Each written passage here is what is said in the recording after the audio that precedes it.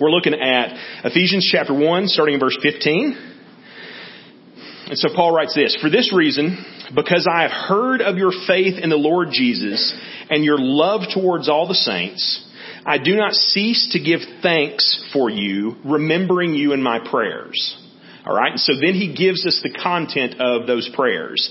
"That the God of our Lord Jesus Christ, the Father of glory, may give you the spirit of wisdom and of revelation in the knowledge of Him." Okay? And so that's sort of the main content of the prayer. And then you could even put in maybe there, that is to say, what I mean by that, what I mean by a spirit of wisdom and revelation and knowledge of Him, is that you would have the eyes of your heart enlightened. Okay? And in particular, so that you could see with these eyes of your heart that are enlightened, that you would see three things. Number one, that you may know what is the hope to which He has called you. Number two, what are the riches of His glorious inheritance in the saints? And number three, what is the immeasurable greatness of His power towards us who believe, according to the work of His great might? All right. What does that power look like? What kind of power are we talking about that is this immeasurable greatness? Well, verse 20, it's the power that He worked in Christ when He raised Him from the dead. And two, that the same power that seated Him at the right hand in the heavenly places. And then kind of elaborating on that concept of being seated in the heavenly places and adding to it, He was seated far above all rule and authority and power and dominion and above every name that is named, not only in this age, but also in the one to come. And then a third characteristic of this power is that it is the power that put all things underneath His feet. All right. And then we have this last little bit that is sort of a closing, but it ties us into that action, ties us into how we play into those things. "And He gave Him as head over all things to the church," that's us, "which is His body, the fullness of Him who fills all in all." Okay. And so that's what we're going to be talking about tonight. So let me pray for us and then we'll dig into it. Father God, we thank You for this day. We thank You for this chance to come together again. God, we thank You for Your word. We thank You that we are not a people who live our lives through speculation or just a vague sense of things. We are not people who are carried along by waves of just feeling or the times or whatever view is popular or whatever we see as prudent. No, we are people who have been given a revelation. We have been given Your word. And God, we thank You for that. We thank You for this objective thing that we can come to, that we can see who You are and what You have for us and the great salvation that You have called us to. And God, how we are supposed to live in light of those things. Father, as we dig into this text, help us to understand these things rightly. God, help us to see the things that You want us to see in this text so that we can go from this place into this world that we are living in and bring the light of Christ. God, all the things that have been going on in the headlines and the news over the last few days with these horrific scandals coming out and the mass shootings and all these different things. God, we are continually reminded of the depravity and the desperation of our world, God. And so help us to recognize the things that You have for us in this passage, the people You have called us to be, the people who Paul is asking for You to show us who we are, God, and let these things lead us in our daily lives, in our walk, in our community. We thank You. We praise You. We ask these things in Jesus' name. Amen. Okay, so when we're reading the Gospels, we come across this interesting story where it's the place where we get the Lord's Prayer from. And basically what happens is the disciples come and they ask Jesus and they say, "Hey, Jesus, will You teach us how to pray?" Right? And I think there's something fascinating about the fact that the disciples would have to ask that. Because on the one side, there is nothing more intrinsic to human nature than prayer in some ways, right? Like there's something about prayer. Obviously, it's a piece of pretty much every religious system in the world. We know that there is something out there that we need to call out to, all right? And so prayer is just something that I think it's part of the Imago Dei, right? It's something that God has programmed into us, okay? But at the same time, we recognize that we're not always good at it either, right? Or that we don't pray well, or we don't pray rightly. That there is something that's missing, and that's exactly why the disciples asked that of Jesus, right? Like I think even atheists, you hear stories of atheists who were in that crisis situation, in that foxhole. They begin to pray even to a God that they don't know because they feel like they should. These are good Jewish boys though, right? Like they know God. They have been raised in a world of theism, of the Word of God. And so they understand prayer. And yet, they're uneasy about prayer. They feel like there's something they're missing and that Jesus can teach them how to pray. Well, that brings us to this passage, okay? Because I think that Jesus is teaching us how to pray in this passage too. Now you might say, well, Ash, this is Paul talking to us. Yes, it is Paul, but it's Paul talking to us through the Holy Spirit, right? This is the Word of God that has been inspired. Paul was inspired to write. And so as we read these things, this is God speaking to us. And we see a model of prayer in this passage, right? Prayer is being modeled to us here as Paul recounts his prayer to the Ephesian church. And so not only should we read this and say, well, this is what Paul was praying for those people at that time, 2,000 years ago, but this is a prayer for the church universal, right? This is a prayer this is what God wants for His people at all times and in all places, right? It is a model for how we should pray for our own church and churches in our own community. It's not the only model in the New Testament. In fact, Ephesians is a really cool book because we see a couple of these kind of models for prayer throughout the New Testament. Ephesians actually has two of them. There are two places where Paul talks about his prayers for the church. One here in chapter 1 and then again at the end of chapter 3, which we're going to get to a few weeks down the road or whatever. And so, but it's neat because it's a passage that teaches us to pray. But also we know that those prayers are right because they are prayers that essentially God is teaching us how to say, okay? And so let's kind of dig in. I'm starting there in verse 15, right? So Paul kind of starts off and he says, "For this reason, because I have heard of your faith in the Lord Jesus and your love towards all the saints, I do not cease to give thanks for you, remembering you in my prayers." All right. And so notice how he says the very beginning thing, for this reason. All right. What is for this reason pointing to? Well, it's sort of pointing forward and backwards. All right. Remember last week, we talked about how Paul had broken his formula that he typically writes letters in, right? Usually he has a greeting and then he goes into this sort of Thanksgiving section, right? That's how his typical formula. Except last week we noticed that in Ephesians he doesn't do that. He greets and then he sort of explodes in praise and talking about what God has done from eternity past all the way through eternity future, right? Well, in verse 15 he sort of returns to form, right?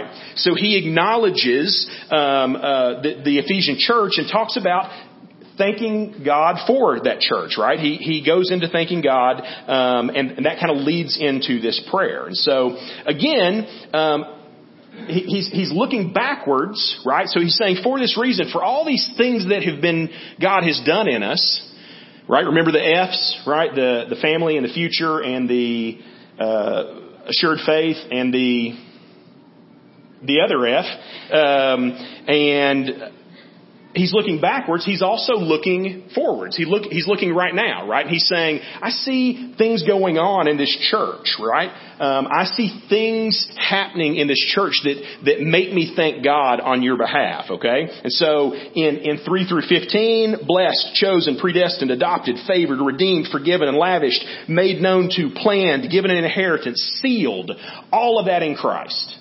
All right, we talked about that last week. And then I have heard of your faith, church, and of your love towards all the saints. And so he goes, I'm thanking God for His awesomeness in eternity, and I'm thanking God for His awesomeness in what He's doing amongst you, right? The fact that you're growing in faith, that people are coming to know Jesus Christ. The fact that you're extending love to each other and caring about each other and meeting needs and all these kind of different things like that, right?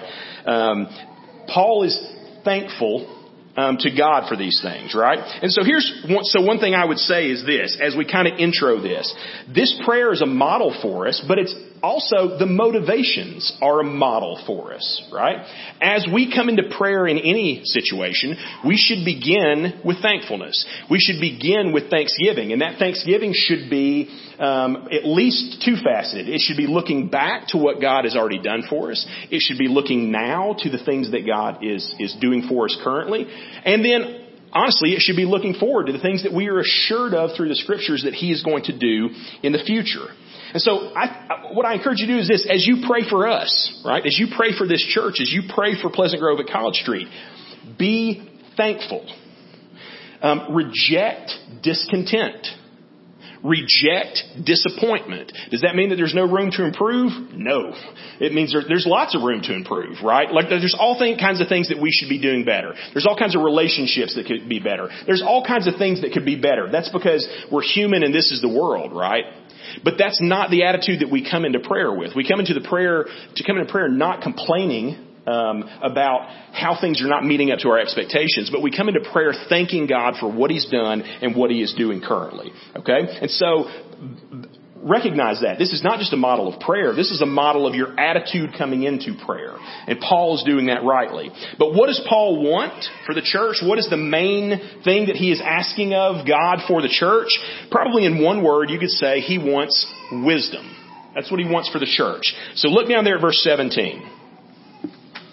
So he says, he prays that the God of our Lord Jesus Christ, the Father of glory, may give you the spirit of wisdom and of revelation in the knowledge of Him.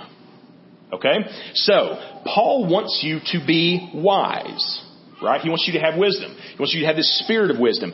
But it is not just an earthly kind of wisdom, right? It's to be spiritually wise. That's why it says it's a wisdom that is also a spirit of revelation, right? It is connected to revelation. Why do you think that's significant? Because there's a kind of wisdom that just comes from life, right? Like you've had experiences in life, you've been through a lot of different things, and you have a kind of wisdom, kind of a street smarts, right? But Paul is saying, I'm not talking about that kind of wisdom. I'm not talking about the kind of wisdom that people come by naturally just by age and experience. I'm talking about a spiritual wisdom that is a revelatory wisdom, right? It is a wisdom that has been shown to you by God. It's an insight that comes from God, okay? And the content of that insight is not just generic, it is knowledge of God Himself, right? That's why it says a spirit of wisdom and of revelation in knowledge of Him. What does Paul want for us? What is he asking God to give us? He's asking us to know God better and for God to be the one who shows us that and makes us aware of those things, okay?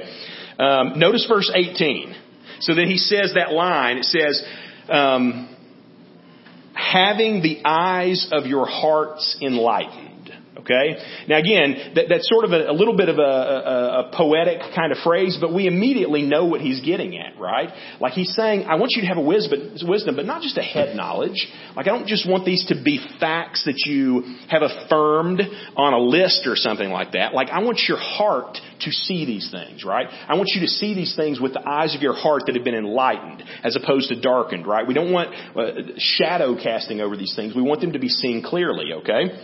And so he's saying, see these things through your heart. Know what he is trying to teach you and believing these things deep down. A life-changing kind of knowledge of these things. Okay, that's the kind of thing that we're getting at. That's what Paul wants for his people. Guys, that's what I want for you. Okay? I hope that's what you want for me. I hope that's what you are praying for the people sitting next to you. That everyone in this room, and honestly everybody in the church in Blount County and around the world would know God better.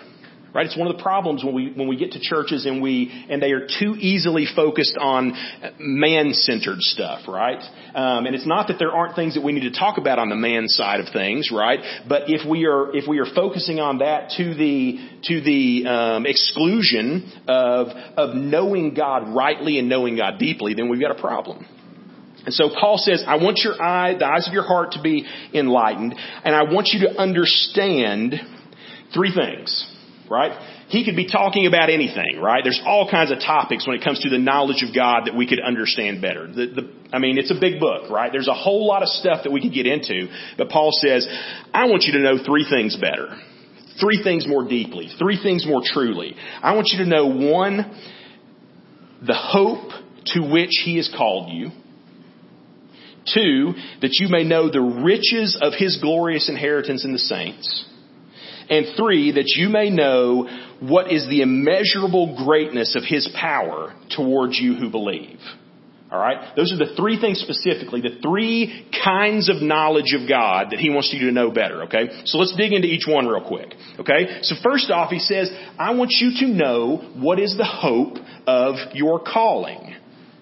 All right, so if we're going to look at that, we should probably define two words in there. We should probably define hope, and we should probably define calling. If you remember back a few months ago when we were talking about elders and deacons, we talked a whole lot about calling, right? And we talked about how typically when we use that word in the church today, we are talking about some sort of special calling on your life. Like, God has called me to go be a missionary, or God has called me to go over there and talk to this person about Jesus, or God has called me, to start a homeless ministry or something like that. But that's not the typical way that the Scriptures use the word. The typical way that the Scriptures use the word calling, it's talking about your salvation, right? When the Bible says you are called by God, it's talking about that process of you being saved, about being brought into His family, okay? And so calling means salvation, you could say. And then probably the other word, hope, that most of you are probably aware of this if you've been studying the Bible for any amount of time. Hope doesn't mean hope the way we say hope. Like if I say it, hope it doesn't rain later, that means, man, it would be nice if it didn't rain. I want it to rain, but it has no bearing on what's actually going to happen. Hope in the New Testament is not that way, right? Hope in the New Testament is better probably defined as expectancy. Right? It is what you expect to be the case in the future, okay? And so think about that. So if he is asking us to know more rightly the hope of our calling, then basically what he's saying, I want you to see with your heart, know deep down what saved people have to look forward to. Okay? So that's the first thing that he's saying. I want you guys to be wise, but the main category or the first category that I want you to be wise in is for you to actually understand and have a life that is staked on what your future is. All right? Because that will change everything about the way you live your life right now. Honestly, we really already talked about this last week, right? When we talked about the idea that Christ has already given us a future, right? He's given us this future inheritance that we have to look forward to. And so that is assured. And now, so what is Paul saying? He's saying, I'm not asking that God would give us a future because that's always already happened. What I'm asking now is that you would get it, okay? That you would see that future with the eyes of your heart and live your life that way. And so we could go even down that rabbit hole and go into any number of things. We could talk about the way that in eternity we are going to be with Jesus. That is part of our inheritance, right? Jesus said, I'm going to prepare a place for you so that where I am, you may always be, right? That's part of that thing that we have to look forward to, part of that inheritance, right? One of these days we are going to be free from sin. Okay? We're going to talk about that later on in Ephesians chapter 5.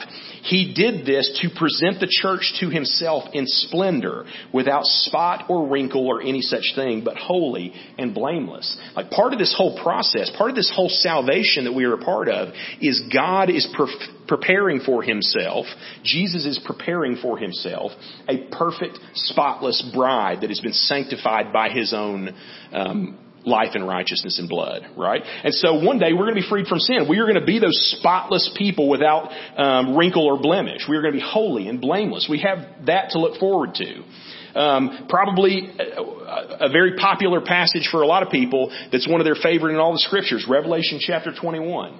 The new heaven and the new earth, right? Man, I read that passage and I get broken up by it all the time. Why? Because it talks about this place that one day we are going to be with God and He is going to live with us. He's going to be our God. We're going to be His people. He is going to wipe away every tear from our eye. There's not going to be any grief or longing or crying or pain. None of those things are going to exist anymore. All those things, all the evil and the ugly is going to pass away one of these days, right? We have that to look forward to. And so Paul's saying, man, I want you to see these things, right? And think in terms of these things. Live your life by these things. If we would actually get a vision for the future that God has for us, it would change the way we live our lives, I think, in this world, right? We would be far less concerned with trying to make this place a heaven on earth, right? At least in sinful ways, or worldly ways, you could say. We would be far less concerned with making this place a heaven on earth because we would know the real new heaven and new earth that we have to look forward to. I think part of what Paul, again, is getting at is the idea that, man, most of us, most people in general, I think, live their lives every single day in two places. They live their lives in the past and they live their lives in the near future. All right? Most people do that. They go through day in, day out, living their lives in the past or in the near future. What do I mean by that? They live their lives in the past because they basically are doing everything from guilt, from regret, from bitterness, right? They are thinking about how things didn't go the way they wanted to, hurts in their past, and those things are the things that are influencing their lives right now, right? The way they're living their life today is because of stuff that happened in the past. Or we are living our lives in the near future. Okay? And so we're saying things like this to ourselves. Man, if I can just get this one area of my life tweaked, get it where it needs to be, then I'll start doing the things that I'm supposed to. Then I'll start living the life that I know God wants me to. Then I'll start pursuing that thing that I know I should be right now, but I'm not, right? There's always a problem, though, that just over the horizon goal, as soon as you get to the horizon, what happens? It's over the next horizon. And then you get to that horizon, it's just over the next horizon, right? And you just keep on pushing it forward until what happens? You die one day and none of these things have happened. Because you've lived your whole life living either in the past or in the just ahead future, okay? God doesn't want us to live in either of those places, okay? And I've shared this with you. If you've been around me for any amount of time, you've probably heard me use this quote 100 times, right? Martin Luther had this great line where he said, there are only 2 days on my calendar. This day and that day, right? And so he's saying, I only care about two things, the present and eternity. Those are the only 2 days on my calendar. I'm not worried about anything else. I'm worried about what God wants me to do right now and then what the goal that I'm headed to in eternity is. I'm not worried about the past. I'm not worried about the near future. I'm only worried about those 2 days. I think that's what Paul is at least partially pointing to. If we had a vision for the future that God has for us, it would change the way that we are living right now.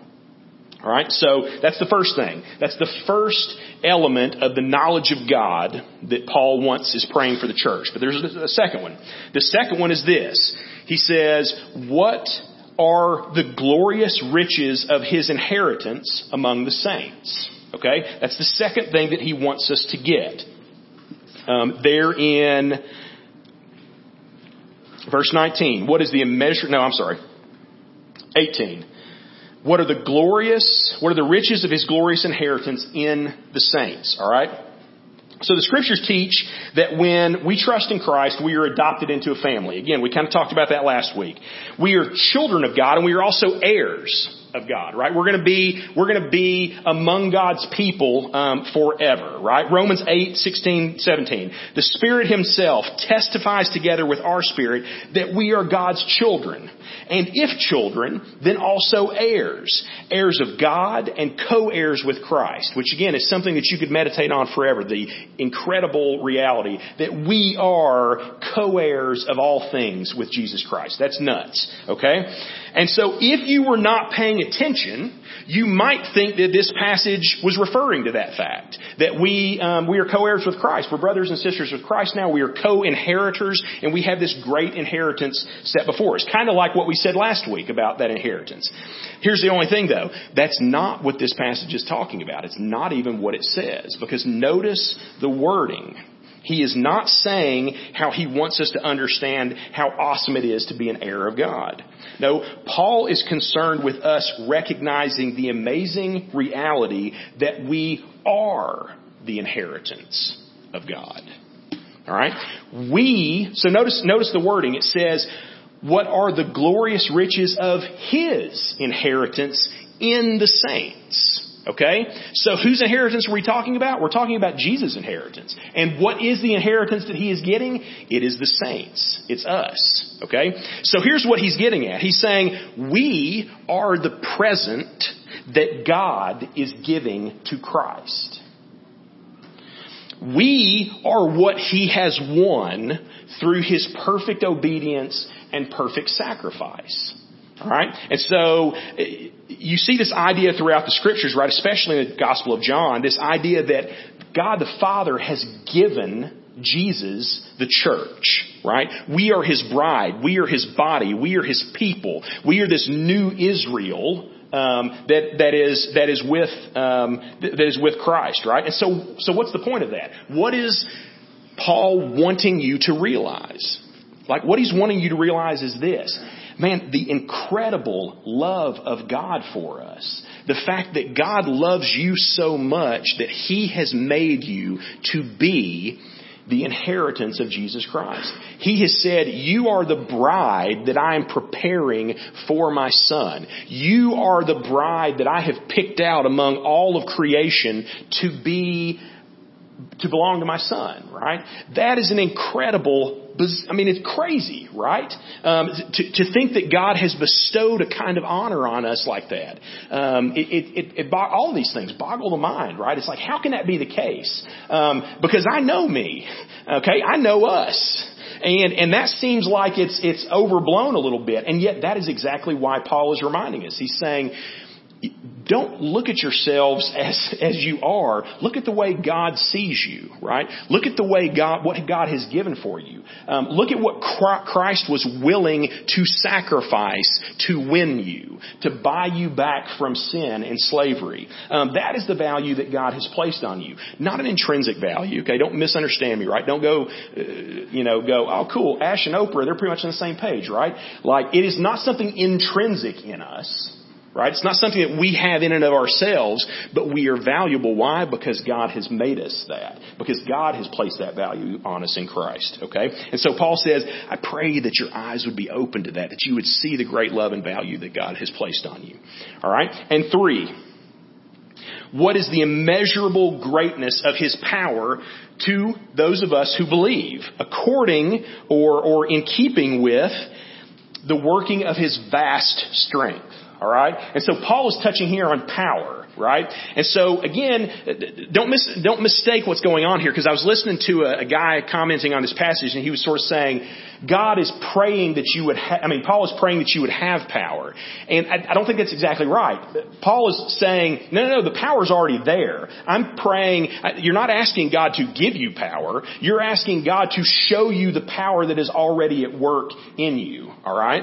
And again, look at that wording, this immeasurable greatness of power, this vast strength that is working within us, right? You cannot fathom the power that is working in you. And so as I was preparing for his sermon, I was thinking about Josh Cantwell, right? And so he's a lineman, and he works with electricity and stuff, right?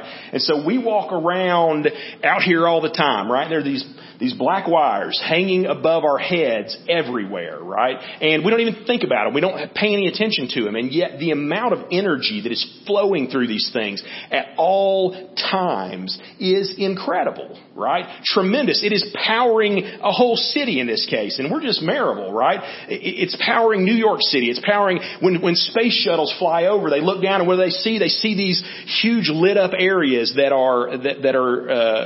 represent cities that are on the ground. Right? And so every day, all day, energy, power is just streaming around us. It's streaming through this building right now. Every one of these little black boxes and wires has got electricity that would kill you, right? It is literally enough electricity to destroy you, to destroy this building, to destroy this town if it was used in the wrong way or whatever, right? The same is true, infinitely more true, of the power that is at work within you right now in Jesus Christ, right? You have this incredible, immeasurable, vast power working through you, okay? And just to give you a taste of what we're talking about here, he elaborates on it in 3 ways. He says, this is the same power that raised Christ from the dead. Okay? Which, that's a big deal. All right. In fact, it's the same power that raised you from the dead. Because if you're a follower in Jesus Christ, you were dead in your trespasses and sins. And now you have been made alive in Christ. That is an incredible power that is working in you. Okay. But it's not just the power that raised Christ from the dead, although that would probably be enough, right? That would be the biggest thing that we could think of. But he adds to it and he said, it's the same power that seated Christ at the right hand of the heavenly places, far above all rule and authority and power and dominion, above every name that is named, not only in this age, but in the age to come. Okay? So again, it's kind of a silly illustration maybe. What would it take for someone tomorrow to be king of the world? Right? What kind of military power, political influence, persuasive speeches, whatever. What would it take to have one man be king of everything, right? Everything on earth. You go, I can't imagine any scenario, right? There's no scenario in which anybody could do that. There'd be somebody somewhere, probably Southerners, who would go, I'm not doing that, right? And the French probably too. But anyway, they would just buck it, right? They would say, we're not following this thing, right? We're not doing it, okay? And yet what has happened? Jesus has set himself up as ruler over everything. And not just everything on earth, but everything in the universe. And not just everything in the universe, but everything in the universe for all of time. Okay? For all of eternity future. Okay? So you ask, cool, what kind of power would that take? And you go, immeasurably great. Vast power to become that person. And he says, you're right, and that is the same power that is working inside you right now. Okay? I know that sounds crazy, but that's what this passage is saying, right? Every rule and authority and power and dominion in the universe, okay? And so that phrasing, it's kind of an obscure thing if you don't know it. That's probably talking in spiritual warfare language, right? So when it says rule, authority, and power and dominion, it's talking about not just things here on earth, but it's talking about spiritual forces in the other realms, okay? And he's saying Jesus is ruler over all these things now. He's been set up as ruler over all these things, but not just there, but also here on earth. And so if we're talking about heaven or earth, if we're talking about Caesar or Satan, it doesn't matter because Jesus is now king. He is king over all these things. That is the power that he has demonstrated, and that is the power that is working in you. Okay? And then finally, it is this. It is also the power that has put all things under his feet. Okay? So, again, go back to that illustration. If you were to get all of the world on board under one king by schmoozing them or something, what would it look like? What kind of power? And we already said, man, it would be impossible. I can't imagine a scenario. But what if every single person on the planet was not just cooperative, but what if they were all against you? What kind of power would it take if the world was not ready to receive a king, but actually hated the king, fought against the king, tried to stop the king from taking his throne? What kind of power would you need for that to take place? And again, the answer is immeasurably great, vast, even more than the thing we talked about just a second ago, right? This is not just authority now, right? This is rule. There's a difference there, right?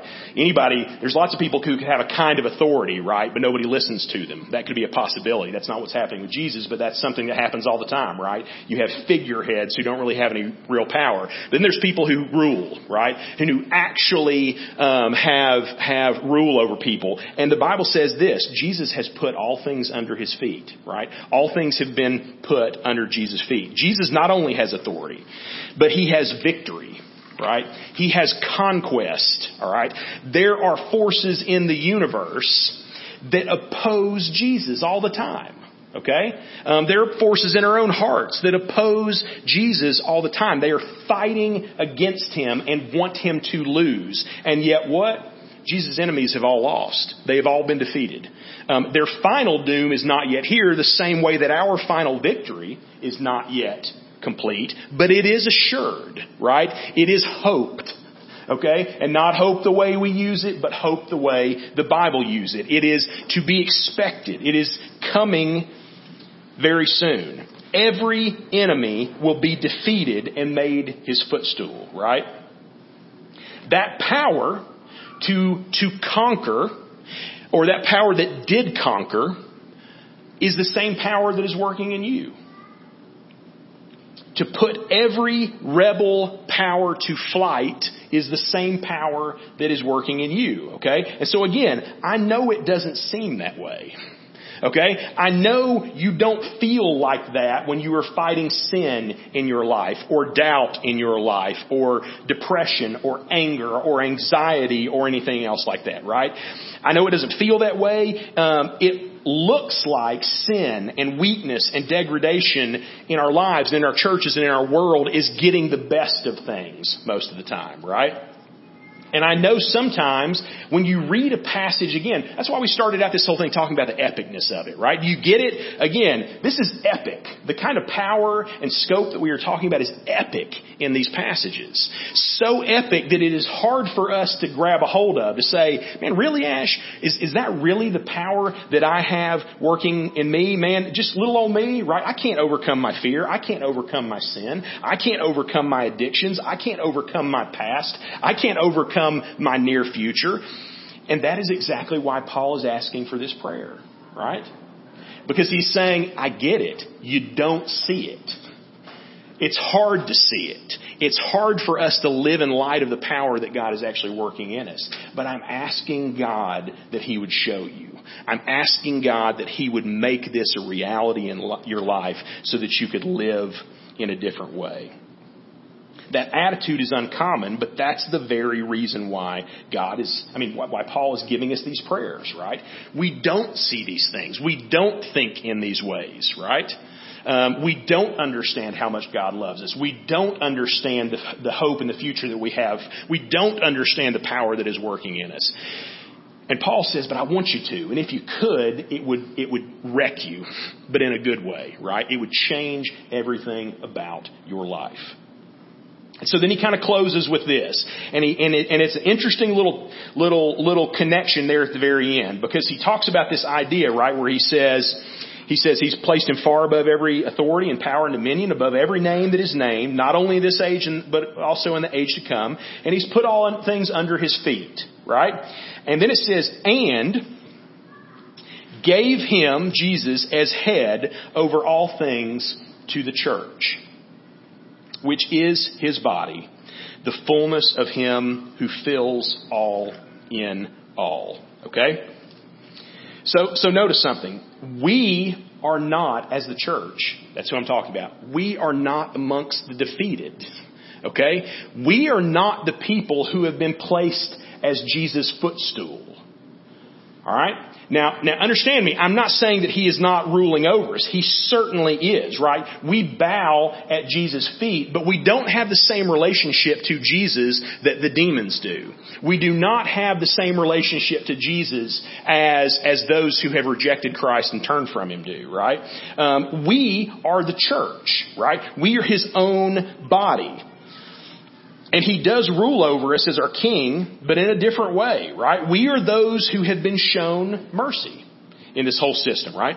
Welcomed into this new life, even though we deserve death. Welcomed into a rule, a co-heir rule, even though we were rebels at one time, right? We are no longer enemies to God, but instead we have been shown mercy in what? We are sons and daughters, and more so, we are the bride of Christ, right? We are whom God has set His affection on and said, I will save you and I will bring you out and I will make you my own. We've been given a husband. And in this passage it says we've been given a head, right? We've been given a head for this body that is the Christ. And there's kind of a double kind of significance there. It talks about head being the source of these things, right? So Jesus is the source of the church, right? But He is also the head of the church. He is the person who is over the church and gives it all of the things that your head give your body, right? If you're walking around without a head, you should go to the doctor, right? Because you got some problems. Things aren't going to work well for you without your head. The head changes the whole thing. It gives you sensory input. It gives you a brain. It gives you a direction. It gives you a mission. It gives you all these things like that. The same way Jesus does for our lives. And so that's the exact thing that we see here, is that at the end of this whole thing, he reminds us, even though all this power and all this dominion and all this authority has gone out, you are not somebody who has been crushed by Jesus, right? You are somebody who has been welcomed in and loved and taken care of. And Paul's prayer for the church is that you would see this and that the eyes of your heart would be enlightened. Okay. And so this is what I want to close on. This is a prayer for you to realize, you could say, right? So, this is a way that you need to be prayed for. All right. I think Paul, in a sense, is praying this prayer for you. It's neat because the letter to Ephesians is probably what we would call a general epistle, meaning it wasn't written specifically to Ephesus in the way that he was like, I'm dealing with individuals who are in that city and talking about specific things like that. It was a letter that was written to Ephesus, but was meant to then be taken to all the other churches around Ephesus and shared as a more general kind of epistle, right? There's obviously all of the scriptures are relating to us at all times, but there's a special way in which this is a message to all churches at all times, right? This is God's prayer for us and things that he wants you to realize. It's things that you need to come to a realization of. And so this should be a prayer that is for you. Okay? Does that make sense? But also, this should be a prayer that you are praying for the church. Right? It's not only something that you need, but it should be something that you should be asking of God to do in our midst. All right. So this is what I would love for you to do. It's something that I have in my little prayer journal that I keep or whatever. Like I've gone through all of Paul's letters and taken out his prayers and I've written them on a little piece of paper. Right. And it's the way I pray for you guys too. Okay. And again, I've told you before, prayer is probably one of the places that I'm weakest in terms of spiritual gifts. It's not the place that I feel most connected to God. It's the place that is easiest for me to kind of push to the side and do other things that I feel like are more spiritually beneficial or whatever. But when I'm praying for you guys, I'm often praying for you in light of these different prayers that Paul has, right? I pray for specific stuff in your life, but I also pray things like this. Like I'll go through and I'll say, God, I want you to show these people these things. I want them to see you in these ways. And so what I would ask is that you would do something like that. Whatever way fits your kind of prayer time and regimen the best, right? That you would single out these passages and that you would pray the scriptures, okay? That as you pray to God for the life and health and vitality of this church, that you would pray these kind of prayers, right? There are no prayers that go up to God, I think, that are bad. Like you pray about whatever, but I think there are some things that are more central, some things that are more important for us to pray, and some of these things are those kind of issues, right? So if you would do that, right, recognize that you need these things in your own life, and at the same time, pray that God would do this in our church, that He would open the eyes of our heart to the things that we've seen in this passage. Amen? Let's go to the Lord in prayer right now, and then I'll have Cody and Jamie come back up and close us in worship.